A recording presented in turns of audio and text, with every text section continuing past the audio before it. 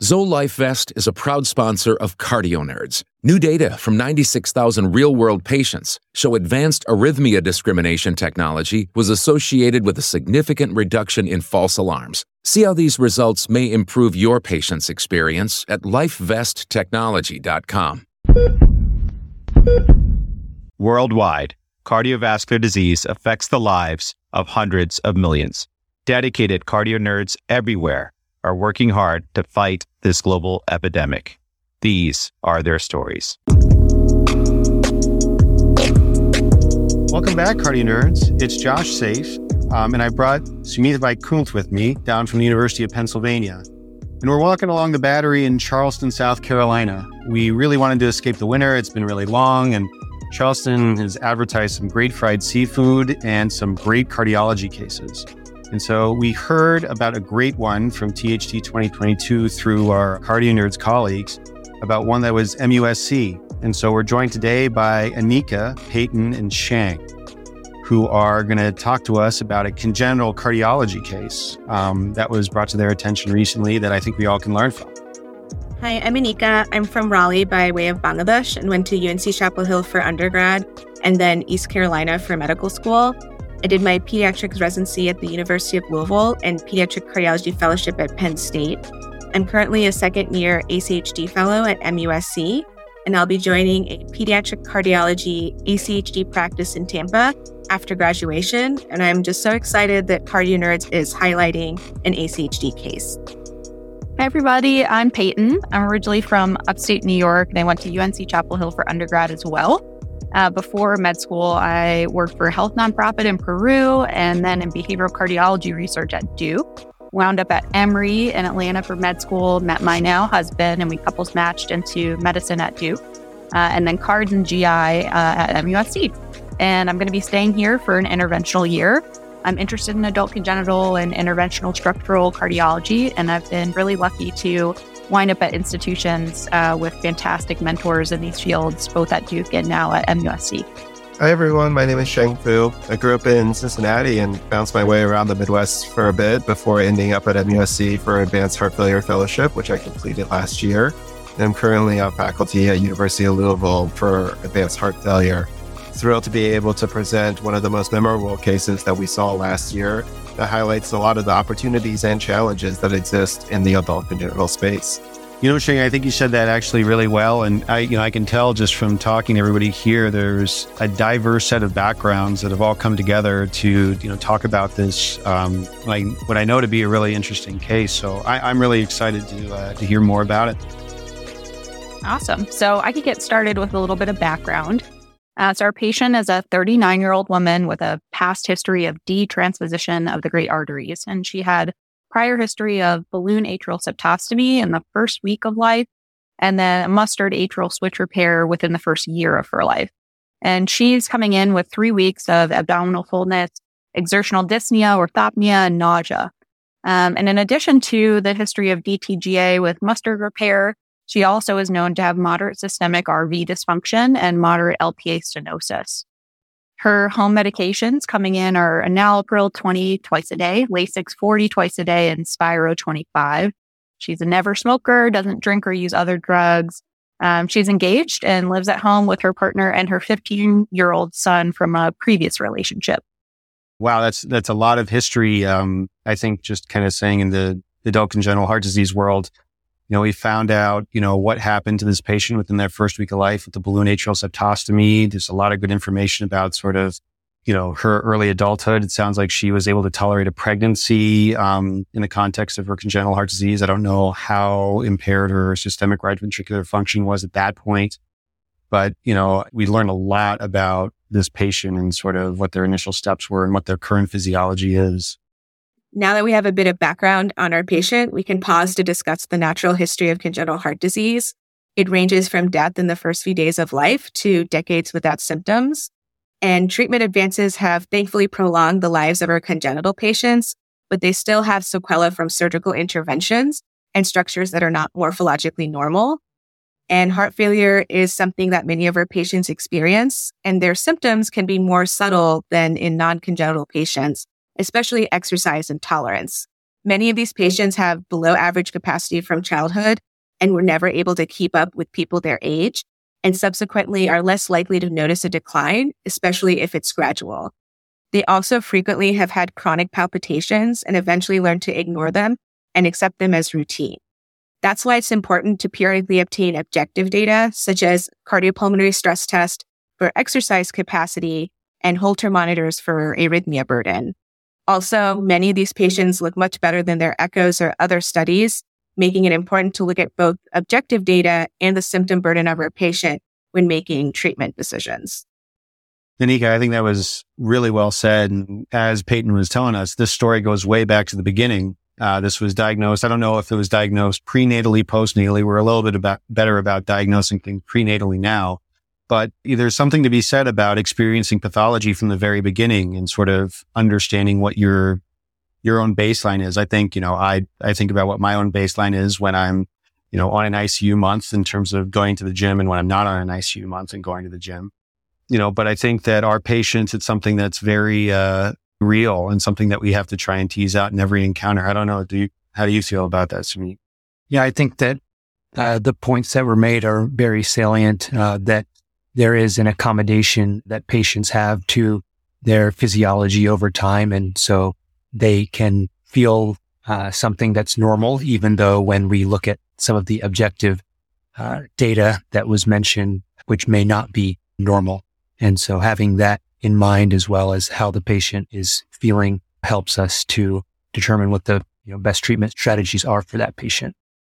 No, so I think at this point, I'm really curious about physical exam. This patient, it's, going to be difficult to tell what type of clinical decline they might be experiencing or, what their baseline actually is and what we're seeing now. So I think this is a point where I'd be very interested in hearing about some physical exam findings.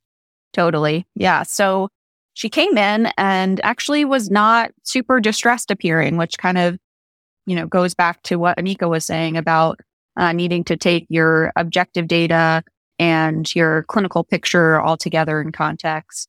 So when she came in, she was slightly tachycardic. Heart rate was 102. She was hypotensive to 80/62. And she was actually satting appropriately on room air, breathing about 21 times per minute. Again, not really in significant distress. She had a regular rhythm with a 2 out of 6 hold systolic murmur on her cardiac exam. Pulmonary exam, though, had diffuse RALs. Her abdomen was pretty distended, though without a fluid wave, and lower extremities were notable for 2+ pitting edema.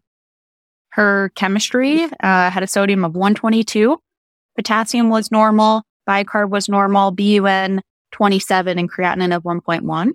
Her AST and ALT were 65 and 98 respectively. Alk class was 54.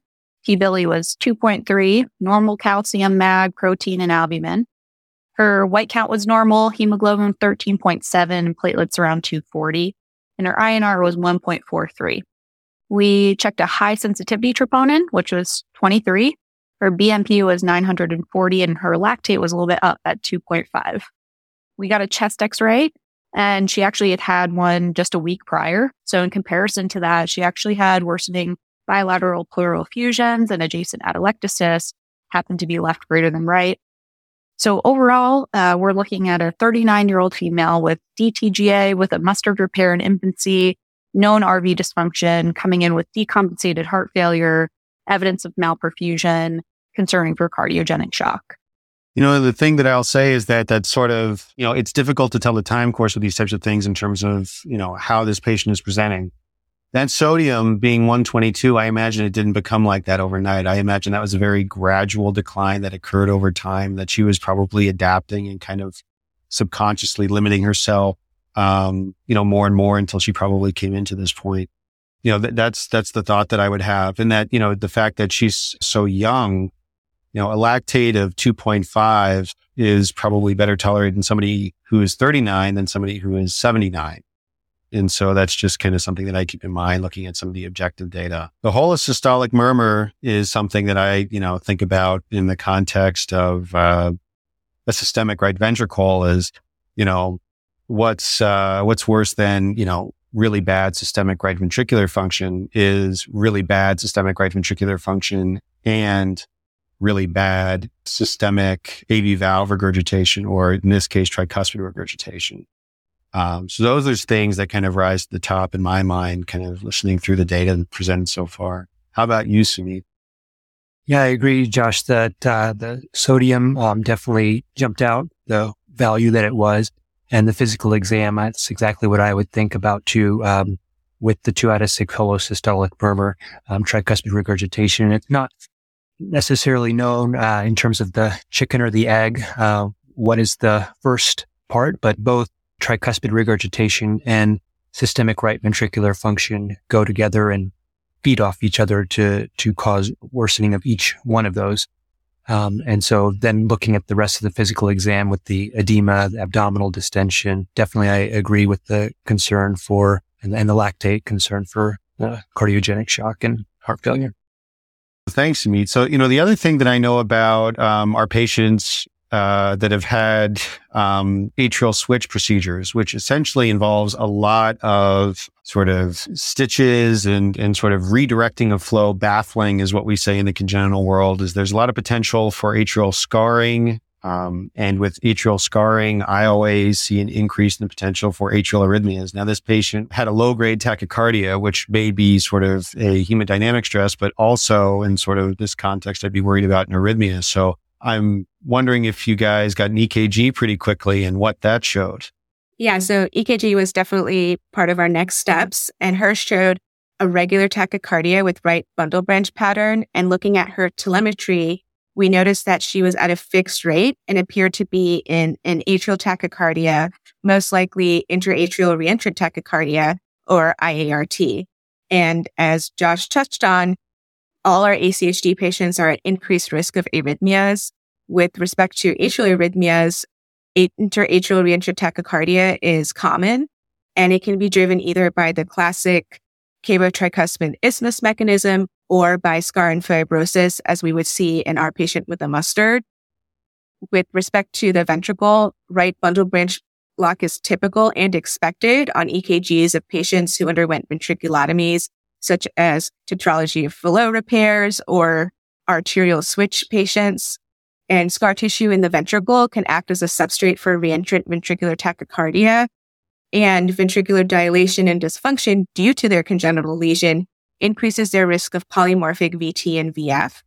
And this is particularly important because ventricular arrhythmias are a major contributor to sudden death in ACHD patients. However, risk stratification is difficult because of the heterogeneity of the defects our patients present with. I think that was a great summary, Anika. And, I think that something that also comes to my mind with patients who have systemic right ventricles is there is an increasing body of knowledge about pacing for heart failure associated diagnoses and potentially the therapeutic benefit of pacing with CRT or bundle pacing. This patient, with the atrial switch, there are, specific challenges that we see when, not to say that this patient necessarily has AV conduction issues or anything along those lines, but we do actually see a good number of these patients, given the arrhythmia histories, given the EP issues, everything along those lines, they do require devices. And so that's actually, an interesting aspect of multidisciplinary care in these situations. And we actually, in the ACHD series, have a episode focused on this particular topic for this reason. Sumit, any other thoughts about sort of EP problems in these situations? Yeah, I think I agree with everything that was said so far. And just one thing, if you look at this patient and you see, as you mentioned, Josh and Monique, that heart rate of 102, you might not think about an atrial arrhythmia, but just knowing that history of the surgical scar from the atrial switch procedure, that should raise your antennas up for even having this type of heart rate, which is relatively low. They could still be in an atrial arrhythmia, as you guys found. Yeah, no, that's definitely important point. You have to definitely have a high index of suspicion. So, I think at this point we're concerned about an arrhythmia. We have a murmur on exam. One of the great things about the congenital world is typically a very interesting visual. So I'm curious about, at this point, were you guys pursuing an echocardiogram? What did you see? Kind of cutting to the chase in terms of getting a sense of what's going on. That's what I would be thinking next. Yeah, absolutely. We really wanted to get some more data because as we've sort of seen a lot of the numbers that we're seeing and the vitals that we're seeing are kind of discrepant with what she looks like just from the door. So when we got our initial surface echo, we got a better idea of her biventricular function. And we noticed that her morphologic LV, which is the subpulmonic position for her, was dilated compared to her prior studies. And there was moderate to severe global dysfunction of that ventricle. And her systemic morphologic right ventricle was also noted to have moderate to severely reduced function. And there was moderate systemic tricuspid valve regurgitation present, as we alluded to earlier with the physical exam finding. In echocardiogram in somebody who has an atrial switch with detransposition, systemic right ventricular function, the ventricle doesn't look like a typical RV as you would see in sort of a traditional anatomy two ventricle type situation. We do expect remodeling. We do expect some level of dilation. Obviously, the less, the better, et cetera, but we do understand that ventricle is undertaking a certain amount of stress. The subpulmonic left ventricle should be having an easy time. It's designed to pump to a systemic circulation, and instead it only has to pump against the pulmonary vascular resistance. So I'm very happy when I'm in clinic and I see subpulmonic left ventricles that are, hyperdynamic. We even, sometimes say that we see SAM associated with these types of anatomies because there's just, the LV has no issue contracting against that level of resistance. The fact that this left ventricle is dysfunctional is concerning to me and, could potentially represent a number of different pathologies. So I'm very eager to get a sense of hemodynamics. So that's kind of QP to QS and see whether or not there's a significant shunt at play to see, whether or not we can get a sense of where a primary sort of pathology might be causing the insult that is creating this current presentation. Yeah, so that was exactly where we headed next with a right heart cath to kind of get a better idea of her hemodynamics. So again, she was hypotensive to 87/65 at the time of our study. We got a CVP measuring at 22 millimeters of mercury. Her pressures in the subpulmonic LV were 70/25 and in the PA 70/39 with a mean of 48. Her wedge was 38 millimeters of mercury.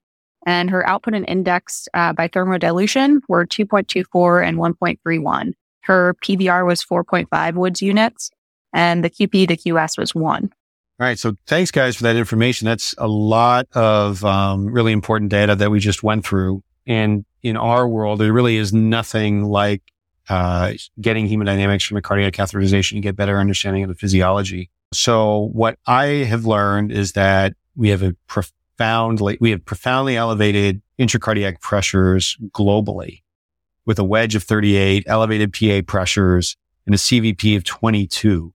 Another important piece that I learned is that the QP to QS is 1. And so I can't say that I necessarily have a significant shunt due to a baffle defect or something along those lines that would be driving subpulmonic LV dysfunction or dilation or anything along those lines. The SVR is also really elevated.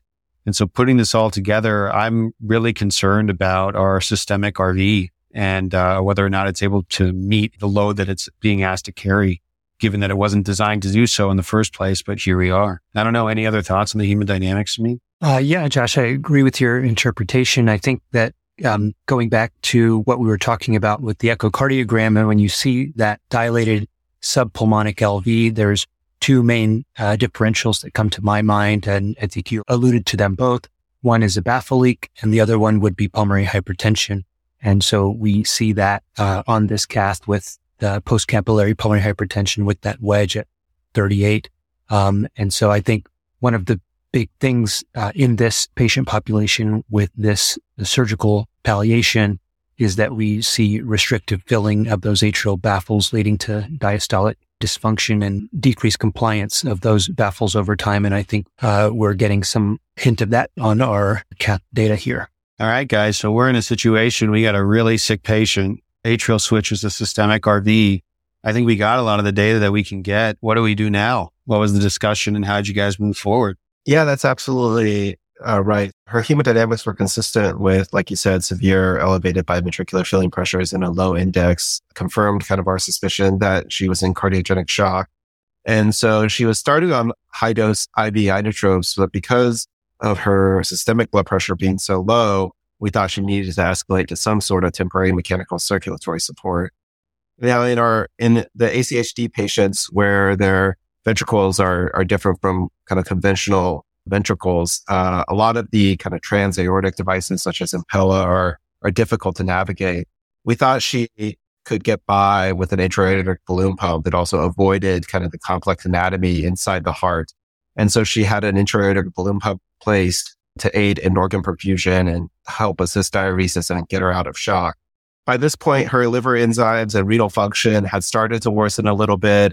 And after a few days on the balloon pump, those did seem to normalize. And so we could rescue her out of shock. And so I and the rest of the advanced heart failure team got involved, and we started an advanced therapies evaluation for her for transplant.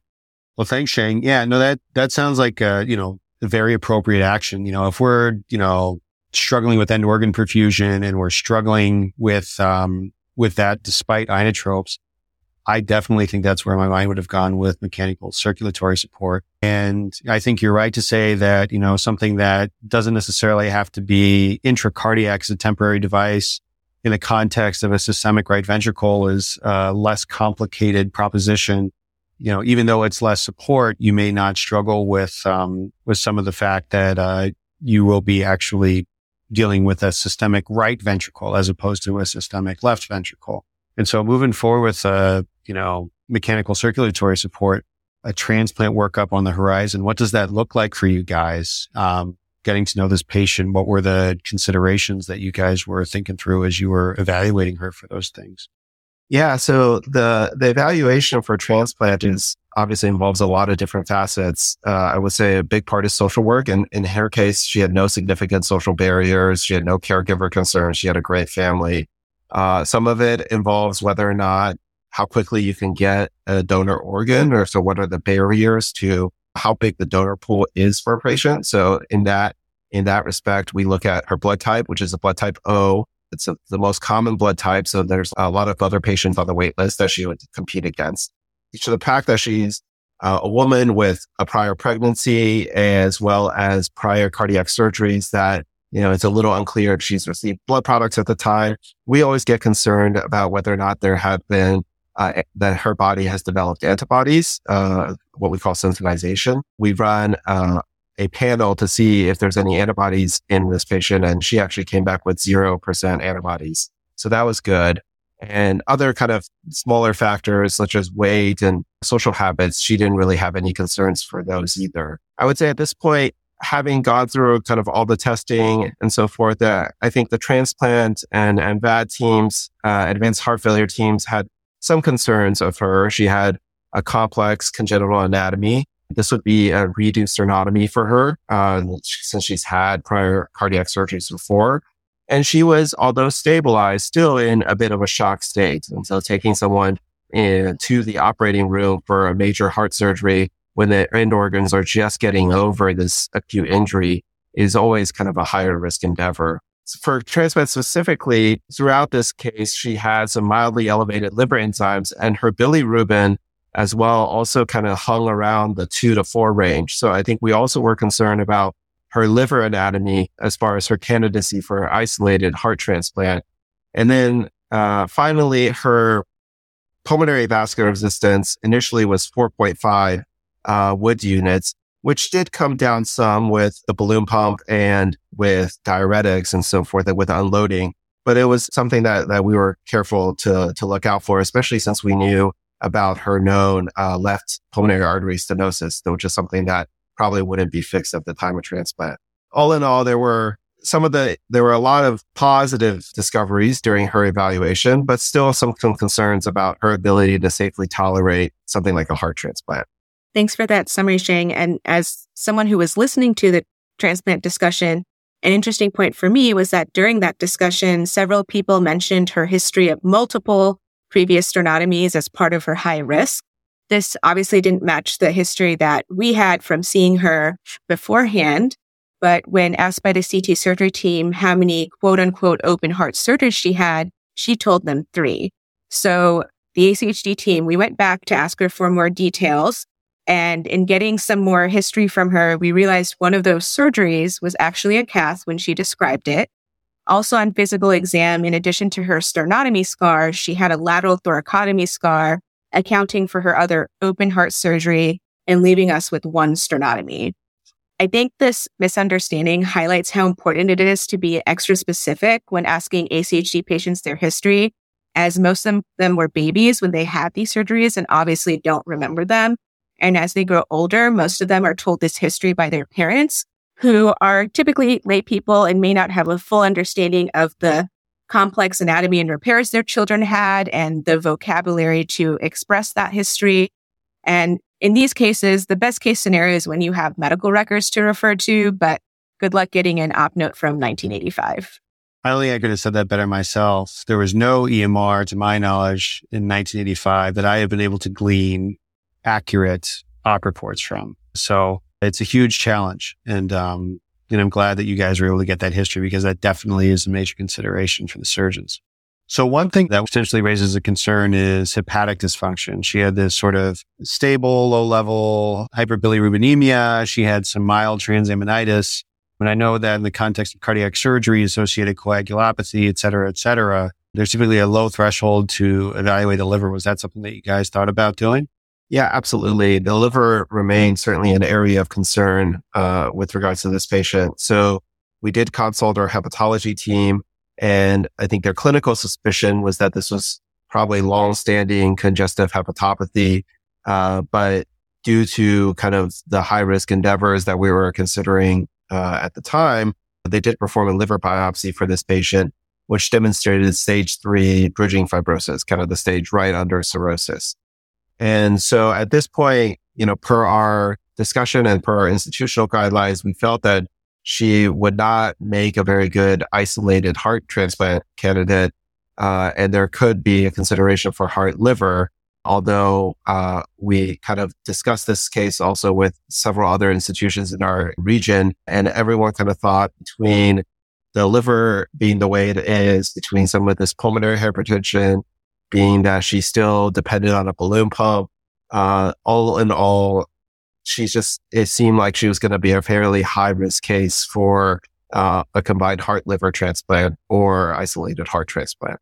I'll tell you, in congenital heart disease, this is something that we look at pretty intensely, in that like a lot of our patients have right-sided issues. And we commonly encounter hepatopathies as a comorbidity.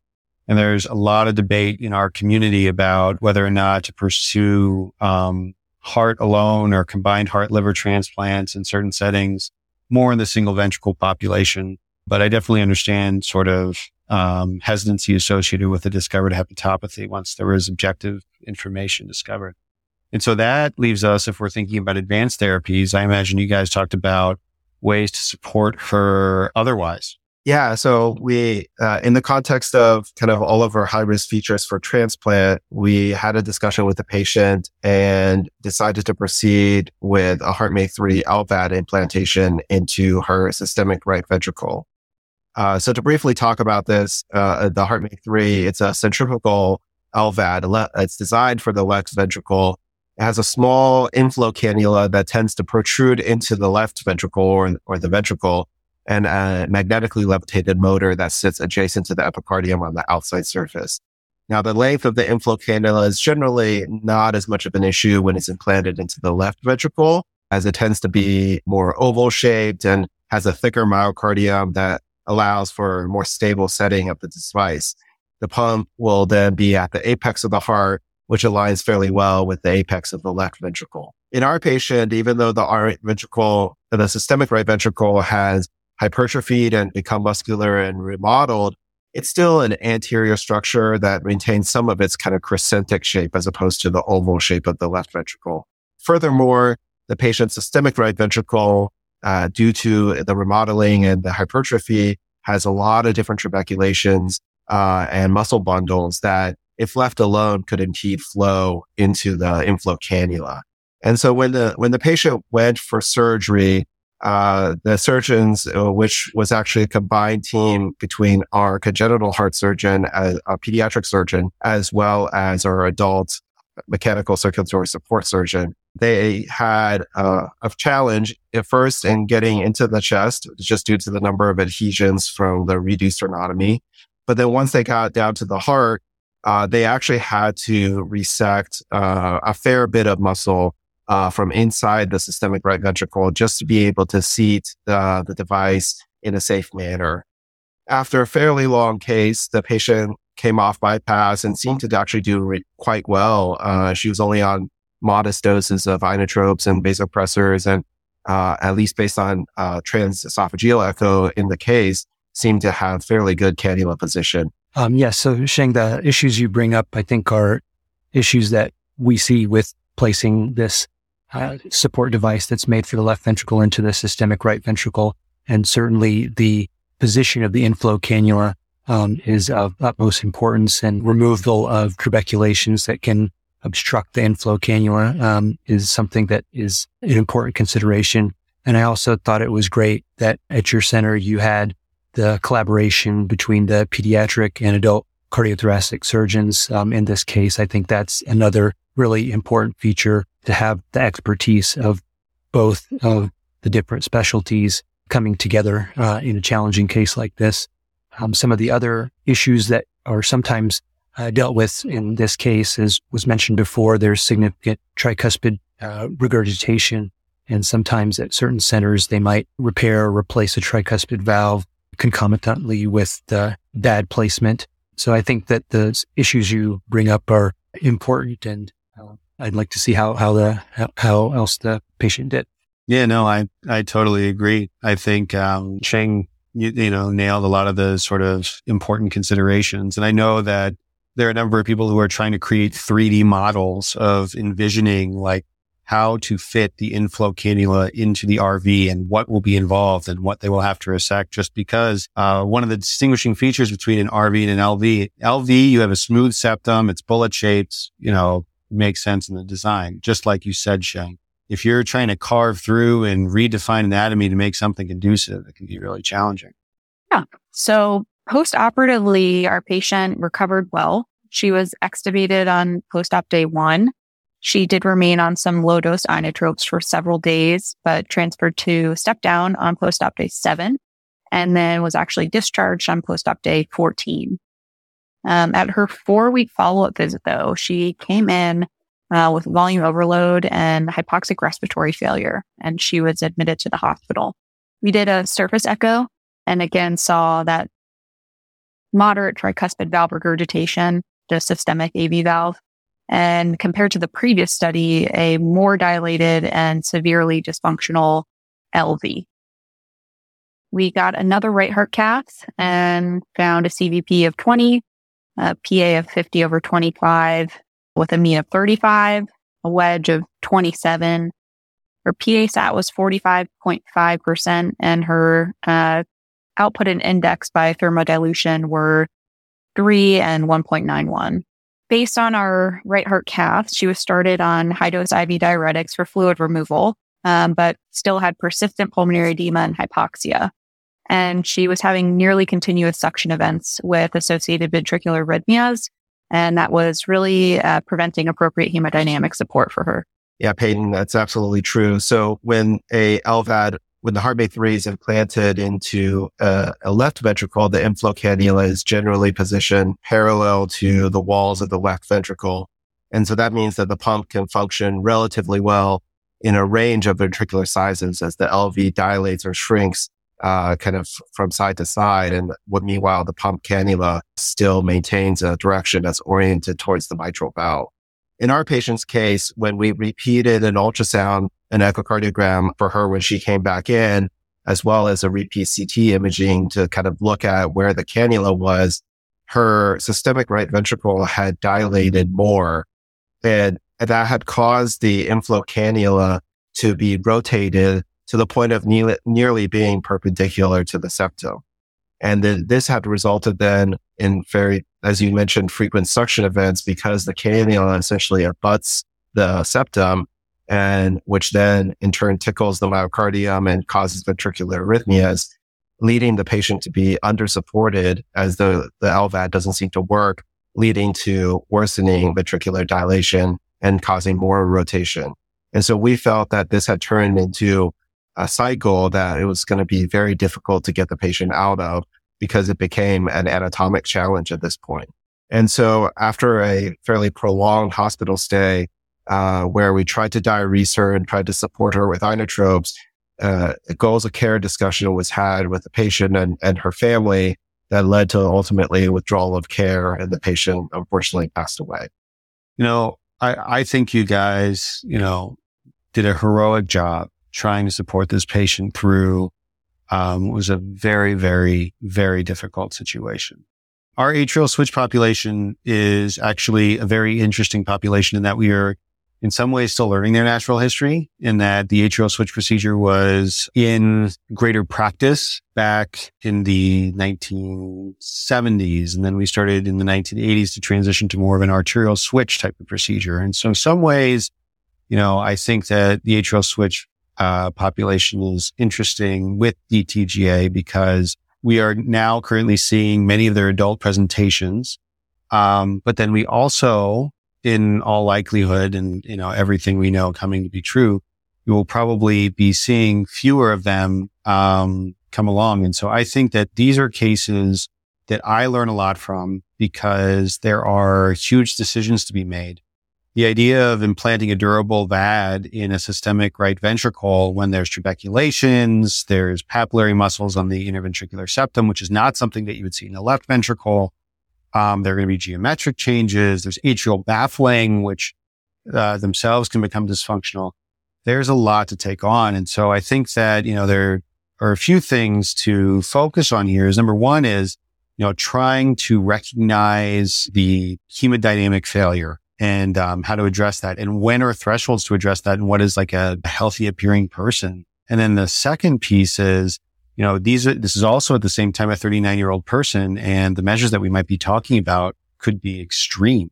And so, I imagine those were very, very difficult concepts to bring forth for this case as you guys were dealing with it. Yeah, absolutely. This is a population of patients that's going to continue to grow. And for a lot of them, we have sort of an inevitable downstream requirement for durable support or transplant. And we kind of know that that's where we're going, but we're still learning how to recognize that along the way and learning how to risk stratify those patients and figure out who's going to do well and sort of take on this really sort of high stakes situation of giving someone a heart or trying to work with maybe less than ideal anatomy with durable mechanical support. So I think from this case, we really learned the importance of early advanced therapies evaluation in these patients and supporting them to transplant when we're able to, especially when we have younger patients who, for whom transplant would really be the ideal sort of option. But by the time they're being recognized as needing these advanced therapies, they maybe are too sick in other ways to really tolerate that. And we know that, there's sort of this trepidation that still exists with transplanting congenital patients. They spend more time waiting for transplant when they are listed and have higher mortality rates while they're waiting. And when we look at Intervax registry data, basically it paints a picture of a sicker cohort of people compared to their non-congenital, counterparts, and sort of raises the question of whether decision for supporting them was maybe delayed too long. So we need to be thinking about these interventions earlier before they get too sick. Obviously, temporary and durable MCS were developed to treat patients without congenital abnormalities, and the mechanics of them kind of depend on a predictable anatomy, just like we saw with our patient. And so sometimes they can kind of be seen as a last resort in ACHD, as opposed to an earlier proactive or maybe an aggressive intervention. But this then makes it difficult to understand the harm or benefit because, again, we're starting out with a sicker cohort, and then we end up with poorer outcomes, and we potentially bias providers from offering those therapies at more opportune times and earlier in the course, and wind up, again, sort of in this vicious cycle. But we do have data that shows us that these patients do pretty comparably to their non-congenital counterparts. When we look at data, even in, isolated heart transplants, we see that short-term mortality is higher in congenital patients, but late survival is actually better. And this is regardless of prior surgical status. And they see that benefit at the end of the first year, and it improves further, 10 years post-transplant.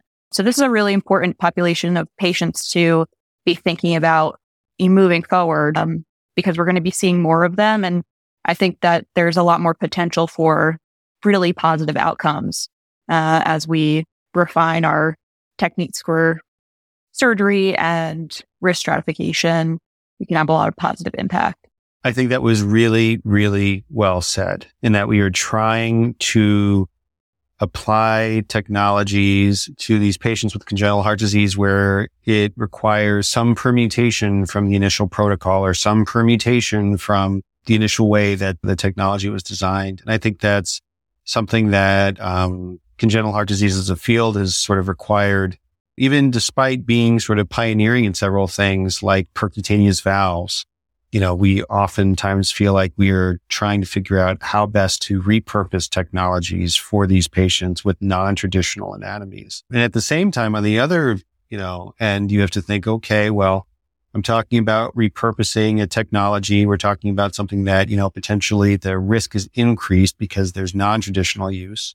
And we have to sort of make sure that that is clear to the patient and that they understand the seriousness of the situation and respect what their wishes might be in terms of proceeding with extreme measures. And, how much is too much, and, where is their understanding with their current physiology? I'm sure that's something that crossed your mind. Yeah, Josh, it definitely did. And I think this case really highlights the importance of goals of care discussion with ACHD patients, which is an increasing topic of interest. And actually, in 2020, a position paper was put out regarding this between a European and American ACHD societies. And in it, they cited several surveys that were done of ACHD patients. And what they found is that these goals of care discussions are rarely discussed in routine ACHD clinic visits. And most providers wait until the clinical condition has advanced significantly before starting this conversation. However, these surveys showed that most ACHD patients want to discuss advanced care early before the disease progresses. But on the other hand, there was a population that simply didn't want to know. And I think this shows how important it is to really have a conversation with your patient about their preference of how they want to do this. Do they want to know as far ahead as they can, or do they want to take it just as it comes? And it also showed that the ACHD patients preferred to have this discussion with their ACHD provider, citing an already established and trusting relationship. As we saw in this case, they can meet a lot of providers when they tend to get sicker, but since they already have an established relationship with the ACHD provider, that's who they want to have this conversation with. And I think, for us as ACHD providers, it's difficult to look at a young asymptomatic patient who's doing well, planning their life events like a wedding, going to school, and then having this conversation about what are we going to do if and when you become sicker. But these surveys really show that this is what our patients want and need from us. So it's really important to start this conversation early and then keep it an ongoing process as developments in their life or clinical status may change their goals over time. Anika, I know that you, as somebody else who's an ACHD fellow and have gotten to know each other over time, I know you also, value this relationship and kind of understand its importance in the field and, both for our patients, for the healthcare system, just globally. So I know that, you have those thoughts as well. Yes, definitely. They're a special population, and I know it can be challenging to take care of them and require a lot of out-of-the-box thinking, but it is really a privilege to take care of them and get to know them. And I really hope more people in cardiology get interested in helping take care of them. Yeah, me too. We definitely an ACHD workforce. And so, for any of our listeners, ACHD is a great fellowship. It's a very rewarding, pathway for me so far. And I know several others who feel the same way. So, and, I know, other fields in cardiology probably think the same thing, but I think we're just right personally. So thank you guys today for number one, taking us down the battery and getting us some fried seafood, but also, telling us about this case, which is one that I know I'll reflect on. I'm sure is one that you guys have reflected on, because I think there's a lot to learn here. And, it also is potentially a sign of things to come in some of our patients. And so with that, I wanted to ask Anika, Peyton, and Sheng, each one of you, what makes your heart flutter about cardiology? Because we're interested in hearing more about you and kind of what drives you in your future and your career. Josh, for me, it's anytime I see a patient who needs a drawing to have their anatomy explained because they don't have the normal cardiac anatomy. That is a fantastic answer, given your background. I really like that. I know about your interest in art more broadly, so I think that's actually very fitting. Peyton? For me, what makes my heart flutter about cardiology, I think, are sort of courageous innovations in interventional and structural cardiology for congenital repairs and palliations and the sequelae that come from those. No, I think that's hugely true, both inside and outside of congenital heart disease. There's a lot of very interesting innovation on the horizon in cardiology broadly. And Sheng? I guess I'll comment on a particular moment, which is an intersection of the two therapies that we provide in advanced heart failure. What makes my heart flutter is feeling a patient's pulse for the first time if they've had a VAD and they eventually get a transplant. That gets me every time. Wow. What a profound moment. I can imagine that's definitely a fulfilling thing and definitely something I would hold on to as a heart failure physician too. And so with that, I want to thank everybody for joining us here today. I really appreciate the opportunity to get some further discussion about congenital heart disease in these cases where heart failure meets congenital heart disease, which is something that I know a lot of our patients face. Thank you very much for listening, Cardio Nerds. And if you're interested in this, please tune in to the ACHD series that is rolling out now for further information about both different types of congenital heart disease, careers in congenital heart disease, and some of what we feel like our patients experience. Hey everyone, Dan Amader here. Now that was a spectacular masterclass discussion. And now allow me to introduce a dear mentor and friend of mine, Dr. Brian Houston. Dr. Houston is an advanced heart failure specialist at MUSC, beloved medical educator, and he's going to provide the expert Cardio Nerds perspective and review for this episode. Dr. Houston, take it away. Hi, Cardio Nerds colleagues. This is Brian Houston here, and I'm thrilled to be invited to discuss this interesting, complex case and very complex and evolving field of mechanical circulatory support and specifically durable ventricular assist devices in adult congenital heart disease patients.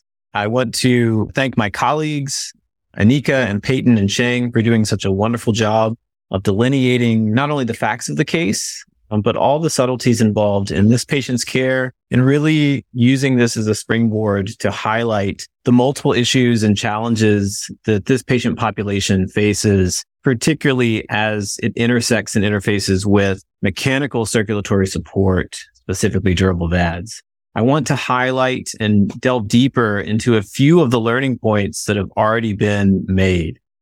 First, and this was well discussed in the case, is the seemingly near universal subtlety of presentation for young patients with chronic heart failure who present with shock and malperfusion. And this goes double for the patient with adult congenital heart disease. These patients, specifically ACHD patients, have spent their whole life living in an altered circulatory state of some sort or another. And they're often very well adapted to living in what at first glance seems to be seemingly impossible anaerobic state. They will not present the same way that a patient with acute myocardial infarction shock, or even an older patient with long-term non-ischemic cardiomyopathy presenting with shock. Absent will be many of your telltale physical exam findings or foot of the bed assessment where you think, gosh, this patient is in trouble. And it really requires a very sensitive antenna on the part of the clinician to suspect malperfusion shock or worsening heart failure in these patients with ACHD. If we look at the data, it bears this out. One of my mentors told me these patients take a long time to develop symptoms, but once they develop symptoms, it's a short time to reach an outcome. One study showed that once a patient with a systemic right ventricle experiences heart failure symptoms, they have a 50% mortality, transplant, or death rate at only 2 years. And so while many of our patients without adult congenital heart disease or specifically systemic right ventricles, we may follow for 5, 10, 15 years with New York Heart Association class 2 or even 3 symptoms, the development of symptoms in these patients should be taken as a warning bell of alarm and prompt a consideration of risk stratification. Now, speaking of that, that is also quite subtle, as some of our traditional metrics like echocardiogram can be difficult in systemic right ventricular patients, where numbers like ejection fraction can be hard to kind of put into context quantitatively, and often invasive hemodynamic assessment is required. Cardiopulmonary exercise testing can, of course, be useful to follow over time.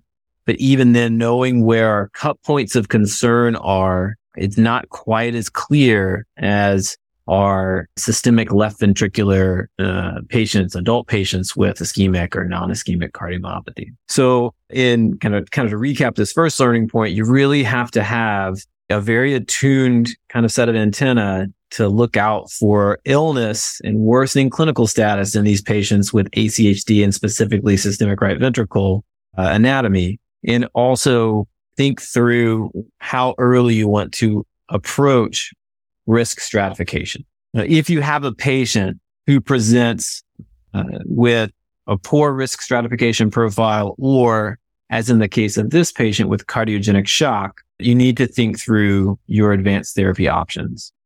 I think for most of us at centers where transplant is an option, transplant is almost always the first option. Long-term outcomes with transplant compared to ventricular assist device, even in these patients, and we'll go into that a little later, but even in these patients, our long-term outcomes are better with transplant. But as opposed to ventricular assist device, transplant is, of course, a limited resource. And we are called to be great stewards of this limited resource as we think through the thousands and maybe even hundreds of thousands of patients with advanced heart failure who may benefit from transplant. We are always thinking of what are the outcomes going to be and how are we going to get the most life years out of these organs. And traditionally, patients with ACHD have statistically worse early post-transplant survival outcomes. One study showed that the 30-day mortality for ACHD patients undergoing heart transplant was as high as 17%. And this was compared to 7% for all non-ACHD patients. As pointed out in the case, however, long-term outcomes for these patients actually surpass our non-ACHD patients. If you go out to 10 years, so at a decade, the 10-year mortality for ACHD patients undergoing transplant is only about 40 to 41%, whereas for the non-ACHD patients, it's approaching 50%, about 49%. This likely has to do with a significant age difference. Of course, our ACHD patients tend to be younger when they approach advanced heart failure therapies, and age is a great risk mitigator when it comes to looking at long-term outcomes. Furthermore, it's likely that within the population of ACHD patients who undergo transplant, that palliated single ventricle populations, such as Glenn or Fontan procedures patients, they may disproportionately drive early poor outcomes. And I think this makes sense when we think of all of the medical comorbidities that can accompany late-stage Fontan physiology, including liver disease, protein-losing enteropathy, and significant pulmonary pathology. It is a challenge as we think through as a field of heart failure and heart transplant experts. How do we think through organ allocation when it comes to patients with adult congenital heart disease? On the one hand, these are young patients. We can offer long-term benefit. As I said, if you go out past a year, these patients tend to do quite well compared to our non-ACHD patients. However, early outcomes are poor, and the stewardship call is strong when comparing early outcomes. In 2018, the United Network of Organ Sharing, or UNOS, rolled out a new allocation system for heart transplant. And I think the data is still a bit mixed as to how this has affected the ACHD population. In general, patients with temporary mechanical support devices, including ECMO, are prioritized at statuses 1 and 2, while ACHD patients are listed largely at status 4. Now, there does exist an exception mechanism where you can apply and petition for an exception for higher status if you don't meet the traditional status criteria. And programs and UNOS are working through how do we approach these patients. One early study after the allocation scheme change showed that it may have improved waitlist time and mortality for ACHD patients, but post-transplant outcomes are still a bit murkier. So for the second learning point, I think again highlighting that transplant is a first option if possible, but we have to balance comorbidities in our call to be good stewards of organs as we approach ACHD patients thinking through the entire heart failure landscape. I'm almost certain that changes over the next half decade to a decade will occur in organ allocation, and we need thoughtful leaders to help think through how do we approach ACHD patients when we're thinking of organ allocation and heart transplant in the future. So for our patient, transplant was not an option given the significant comorbidities, including liver disease. So we thought creatively about how to offer durable mechanical circulatory support with a ventricular assist device. Now, this is a non-traditional or unusual way to approach patients, particularly with a systemic right ventricle. If you look at, different Intermax registry queries, there's one from Cedars and Vanderplume, which covered the era of 2006 to 2015 and found that only 45 patients with systemic right ventricular anatomy had undergone isolated ventricular assist device implant. And it seems to have gotten increasingly rare in our most recent published Intermax registry report, spanning a decade from 2012 to 2021, only 28 patients had received what was termed an isolated RVAD. Unknown if these were predominantly systemic right ventricular patients or biventricular patients with traditional anatomy that had isolated RV failure. But to put that 28 patients in context, that stacks up against 27,000 plus isolated left ventricular assist devices. So this is not traditional. And you really have to consider multiple things as you approach these patients. Just like transplant, you have to think through, do they have end organ dysfunction, which serve as contraindications, or would make the implant of this device more dangerous or more likely to hurt the patients than not? And specifically looking at liver, kidney, and lungs. We know that many of these patients can have pulmonary hypertension. Some of these patients have, as this patient did, pulmonary artery stenoses, and some patients can have bronchiolar difficulties as well. It's also true that many of these patients have undergone repeat sternotomies. As Anika pointed out, and their team did great detective work on, you really do want to make sure that that history is accurate, as it's easy for kind of chart mythology to be perpetuated. But we do know that repeat sternotomies serve as a significant risk for worse outcomes after a durable ventricular assist device implant. In fact, in the recently published Heartmate 3 risk score, one of the only 6 factors which factored into that score and proved an independent risk factor was a prior sternotomy, offering a hazard ratio of 1.7 or a risk of increase of 70% for poor outcomes, including mortality at a year. It was also well highlighted during the case discussion that anatomic concerns for systemic right ventricular patients predominate. The right ventricle is not conical or bullet shaped like the left ventricle. These ventricular assist devices are designed and optimized from a flow dynamics and inflow cannula perspective to sit in or near the apex of the left ventricle. And so the lack of a true apex and the odd shapes that even these dilated right ventricles can take on can present a real challenge. This case highlighted that with the unfortunate poor outcome that the patient had later, as her inflow cannula ultimately ended up pointed directly at the interventricular septum. And we simply could not run the pump fast enough to offer appropriate hemodynamic support to keep her in a perfusing state. You also have to take into account whether there's any shunting from the subpulmonic chambers to the systemic chambers, such that once you offload those systemic chambers, you'll have systemic hypoxia. And so careful consideration and imaging is required for that. And also the deep trabeculations of the right ventricle can lead to both difficulties in finding an easy place to put the inflow cannula where it's unobstructed, but also can lead to thrombosis occurring in that systemic right ventricle, which can then be ingested, leading to pump thrombosis or systemic arterial embolization, such as stroke. I think the tricuspid valve is a very interesting anatomic consideration to discuss as well. Our patient had severe tricuspid regurgitation, and as was highlighted in the case, this is an especially concerning finding in the failing systemic right ventricle.